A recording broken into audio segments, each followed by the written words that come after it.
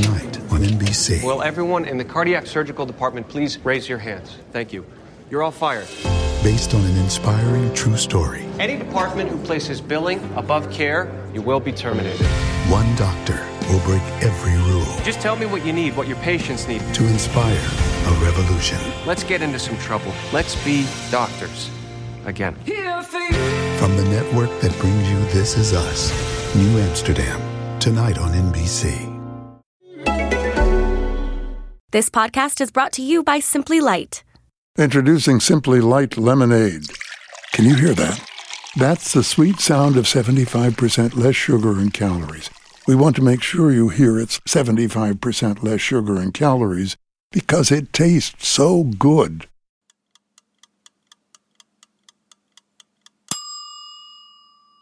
Welcome to The Feast. I'm your host, Laura Carlson, and we're bringing you stories from the best meals of history.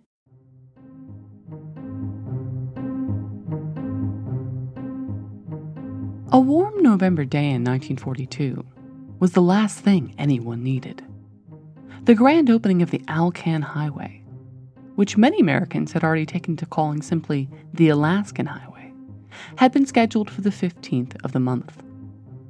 The highway had already received the dubious honor of being the most expensive construction project of World War II, costing U.S. and Canadian taxpayers more than $500 million. But everyone agreed it was also an engineering marvel. Army workers had created a 1,500-mile-long highway in one of the most inhospitable climates in the world. Not only that, they had done it in a little under 9 months. But the spot for the Alaskan Highway's grand debut had been chosen with care. It was a beautiful vista over a frozen lake nestled amongst glacial mountains. It was a symbolic location that was to be called Soldier's Summit, in honor of the army men who had built the road over the past 9 months. Now, normally at this time of year, somewhere above the 49th parallel, temperatures usually hovered around 20 to 30 degrees below freezing. But a Chinook, the dry, warm winds that occasionally swept in from the Pacific Ocean, almost 400 miles to the west, had caused thermometers to rise to a relatively balmy 55 degrees. Although it gave those in the area the unusual chance to take off their parkas and mittens, it was a nightmare for those with an eye on the highway. The carefully built bridges over the frozen Kluane Lake were slowly sinking into the melting ice and rising rivers. The highway everyone had gathered to celebrate was disintegrating before their very eyes. The Canadian and American dignitaries who had intended to drive up for the momentous event found themselves stranded back in the town of Whitehorse, almost 160 miles away. It would take another 4 days before the temperatures settled back down, and the convoy could make the long drive into the wilderness to officially open the Alaskan Highway. It took 4 days for the Chinook to blow itself out and for thermometers to drop, back to more seasonable temperatures of around 15 below zero, making the bridge over Kluane Lake crossable once more. The 200 invited guests and 100 troops slowly motored along the new highway from Whitehorse, arriving only that evening of the 19th to find their sleeping accommodations that night would not be 5-star hotels or even cozy bed and breakfasts, but basic military barracks, hastily constructed the day before. The Secretary of the Alaskan Territory, Bob Bartlett, found himself bunked in amongst Canadian members of Parliament, not to mention Mounties, U.S. Army officers, and journalists from both sides of the border. After a day-long trek through the Yukon in sub-zero temperatures, everyone was in need of a good meal. But how do you hold a banquet in the middle of the Canadian wilderness? But even here, there was a sense of occasion. A blueprinting machine in the nearby administration office was pressed into service to to create programs and menus for the invited guests. Although they may have been an unusual shade of blue, everyone seemed impressed by the feat, commenting that they resembled engravings more than regular programs. In the Yukon, you used what you had. As the guests crammed into the small army mess hall, built to feed soldiers, not state dignitaries, they were treated with all army rationing and the local wildlife could provide. Mountain sheep, caught that day on the St. Elias Range, were the main course, the centerpiece of a menu that was designed to honor both the American and Canadian forces who had helped to build the highway. Side dishes were jazzed up with call-outs to spots in Alaska and Canada, like Tanana potatoes, named for a town in Alaska, or tahini corn, a reference to the nearby Tahini hot springs in the Yukon. But in November above the 49th parallel, it was hard to convince anyone that the vegetables and fruits that appeared on the plates that night were locally sourced. Although Army men insisted that the tomatoes and lettuce in the Slims River salad on the menu that night had come from the garden right outside the barracks, the Arctic winds that howled outside the mess hall made it a hard claim to swallow. But that night, even basic army rations were rebranded in honor of the celebrations. Freeze-dried coffee became coffee a la Yukon, and powdered gelatin was renamed Siwash, as a nod to the local indigenous communities who had been instrumental in plotting the highway's route north to Alaska. Of course, that the road had been finished at all was still a surprise to most. Still more than a decade away from becoming the 49th U.S. state, the Alaskan Territory was essentially cut off from the rest of the U.S. No permanent road out of the territory existed. Most people relied on boats or small planes to get back and forth. Even a road linking the Alaskan Territory to the Canadian Yukon or even British Columbia to the south had often been dismissed as a pipe dream.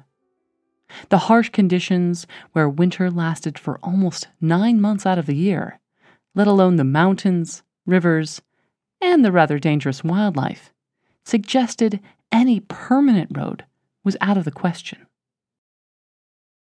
Traveling to or from Alaska before the 1940s either usually meant you knew a good pilot or that you had brought along your own trusty team of sled dogs. This was a region where winter temperatures could plunge to 70 degrees below zero. Traveling by land was not for the faint-hearted. But from the 1920s onwards, folks continually lobbied for a highway connection to Alaska.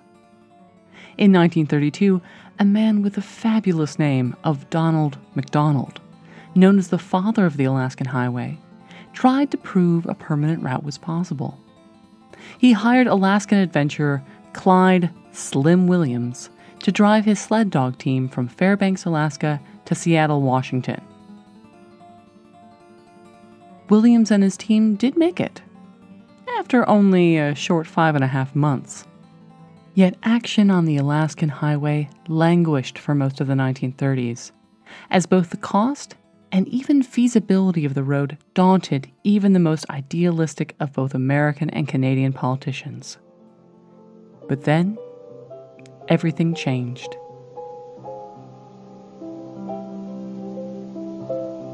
We interrupt this program to bring you a special news bulletin. The Japanese have attacked Pearl Harbor, Hawaii, by air, President Roosevelt has just announced. The attack also was made on all naval and military activities on the principal island of Oahu. The bombing of Pearl Harbor shook North America. The U.S. now found itself in the middle of a world war. And suddenly, the threat wasn't just across the Atlantic and Europe, but across the Pacific as well. The entire west coast of North America now seemed at risk. Japanese incendiary balloons, which floated their way across the Pacific Ocean, soon were causing forest fires as far east as Wyoming. In June of 1942, Japanese forces occupied the Aleutian Islands, the westernmost tips of Alaska. So to Washington, D.C. and Ottawa, the West was a sitting duck. open to any attack from the Pacific. But how to defend it? British Columbia and Alaska were still almost entirely rural. Few roads existed north of Vancouver, British Columbia, or west of Edmonton in Alberta.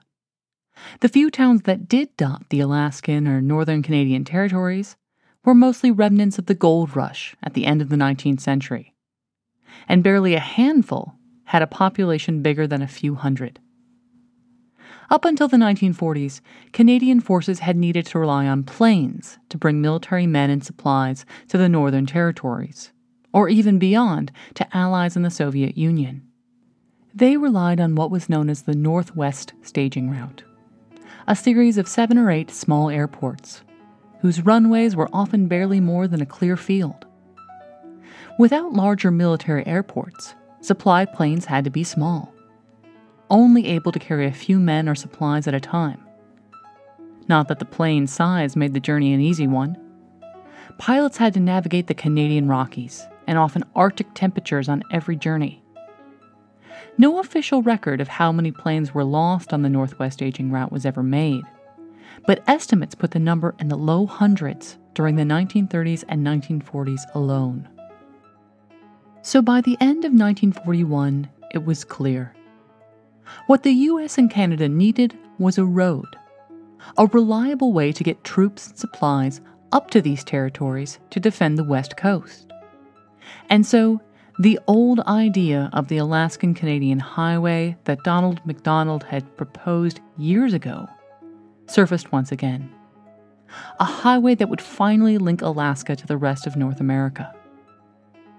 But they quickly realized, even if the highway were to start in the closest northern town accessible by road, Dawson Creek in British Columbia, just to get to Alaska would mean the highway would need to stretch for at least 1,000 miles.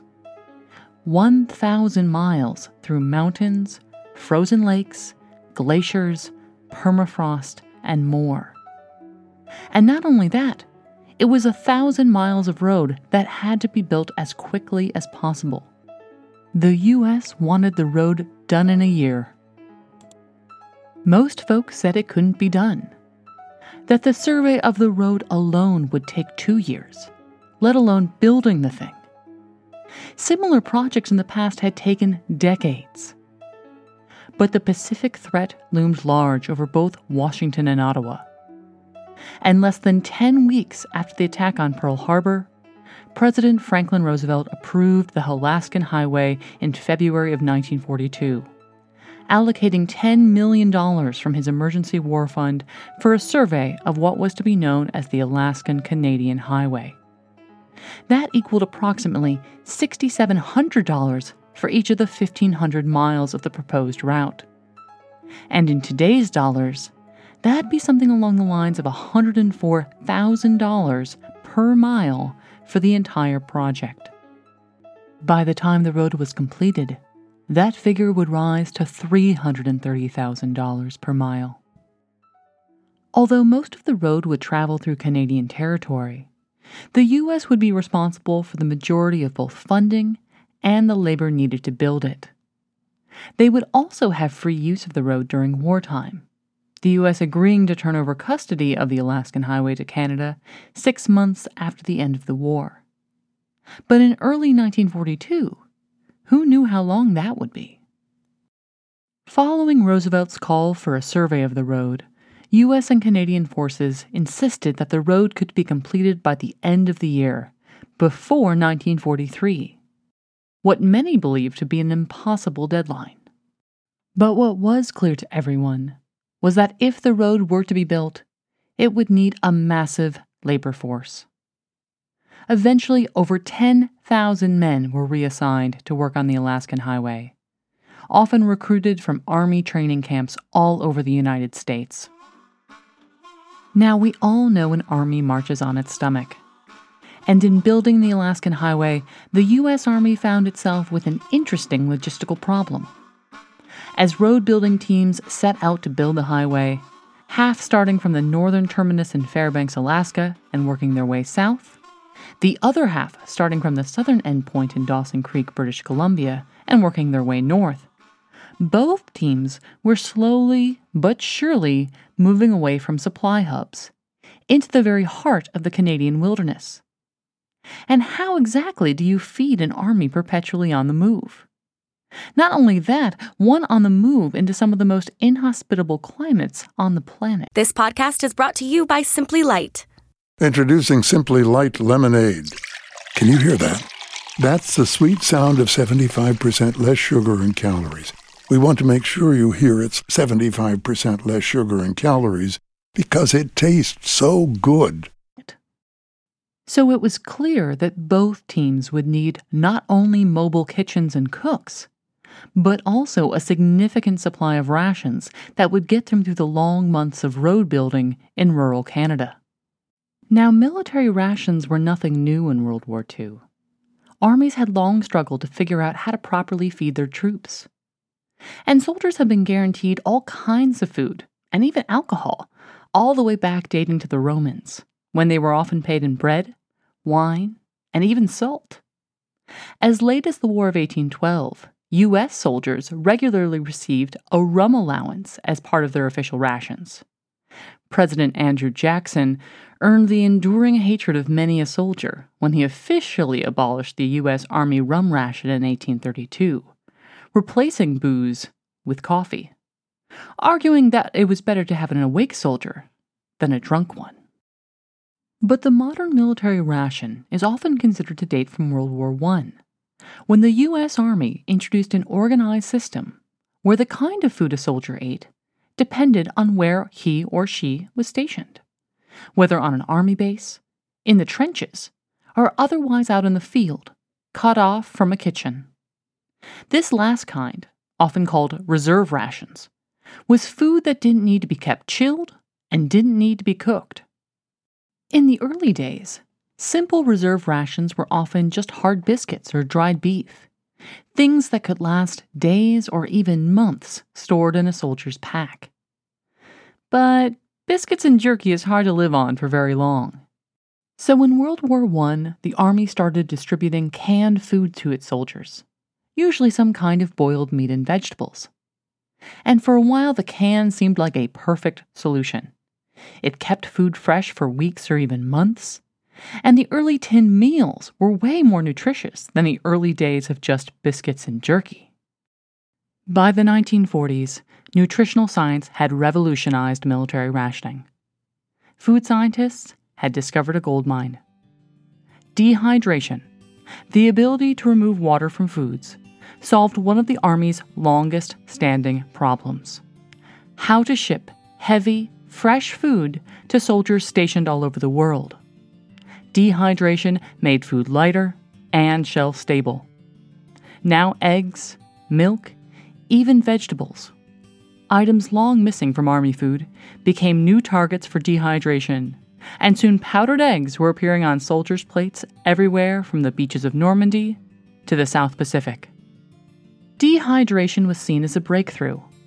The ability to send nutritious foods out to soldiers was no longer burdened by issues of weight. And if Army scientists were to be believed, dehydrated foods tasted just as good as the original. At least according to the 1940s War Board films advertising the new process. Dehydrated food is easy to keep. The Quartermaster Corps Laboratory has established this in exhaustive tests. Only water need be added. When cooked, it is often impossible to detect a difference in taste, and constant tests show practically no difference in vitamin content between the dehydrated and the untreated product. But you couldn't take the water out of everything, and even powdered milk and vegetables needed a bit of cooking to make them at least edible, despite what the films might have said. What the Army also needed was the modern equivalent of hardtack and biscuits, something a soldier could eat anywhere and everywhere, without having access to a kitchen or even a fire. And so, the C-Ration was born. When a soldier is out in the field and away from camp cooks, he must carry his own ration. Pre-cooked meats for emergency rations were developed in the Army laboratory for this purpose. Here, too, emphasis is put on taste, as well as on the food value of the ration, which consists of a can of meat for each meal, and a second unit containing concentrated soup, hardtack, coffee powder, and candy. Total weight, 3.5 pounds for 3 square meals a day. The Alaskan Highway Army workers found themselves as prime test cases for the C-Ration after it was introduced in the early 1940s. As they worked to clear trees and level gravel, the teams moved steadily away from the supply towns of Fairbanks and Dawson Creek.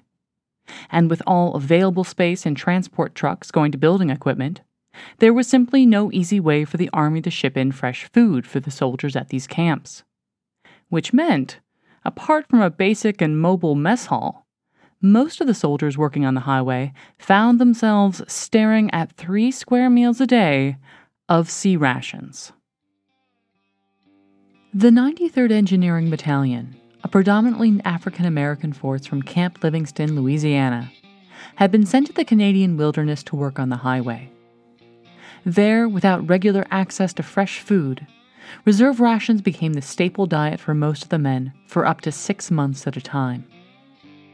Although the camp cook had stocks of the Army's famous powdered eggs, milk, and vegetables, the C-Rations made up the bulk of most of the men's diets. By the 1940s, C-Rations came in one of 3 flavors: canned corned beef hash, canned chili con carne, or canned Viennese sausage, what some soldiers dubbed Yukon shrimp. Imagine eating the same 3 meals. Not only that, the same 3 canned meals every day for 6 months straight. No wonder many of the men took to hunting to bulk out their meals, or maybe just for a sense of variety. When Canadian War Correspondent Peter Stursberg visited the 93rd's camp and sampled the food, he reported, "I had always understood that the American Army prided itself on the quality of the food which it gave its men. Whether this is true or not, the meals at the Army camps along the road were, without exception, bad. In fact, they were the worst I had ever eaten." After a few weeks of C-Rations, soldiers would do almost anything to get a little variety into their diets.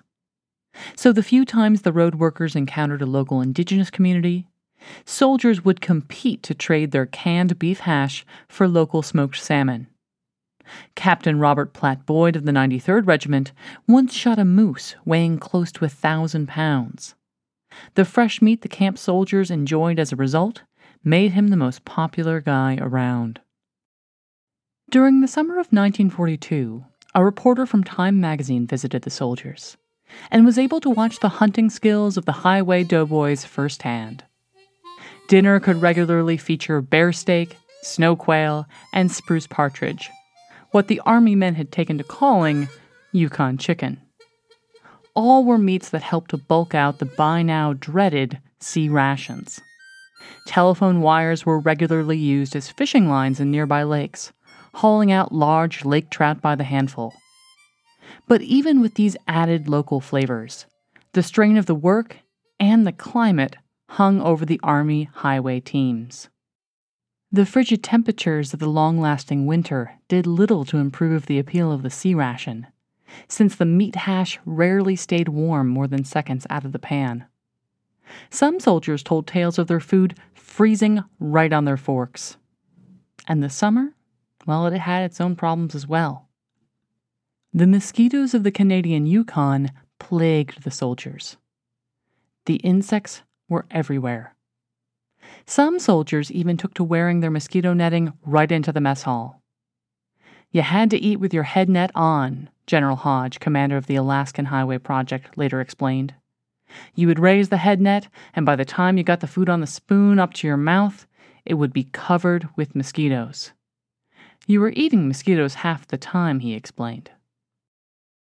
Whether it was the thought of facing another long Canadian winter, or perhaps worse still, the idea of having to eat C-Rations for another 3 months, the Army highway teams worked quickly, and on October 25th of 1942, the Northern and Southern highway teams met in the middle of the Yukon Territory.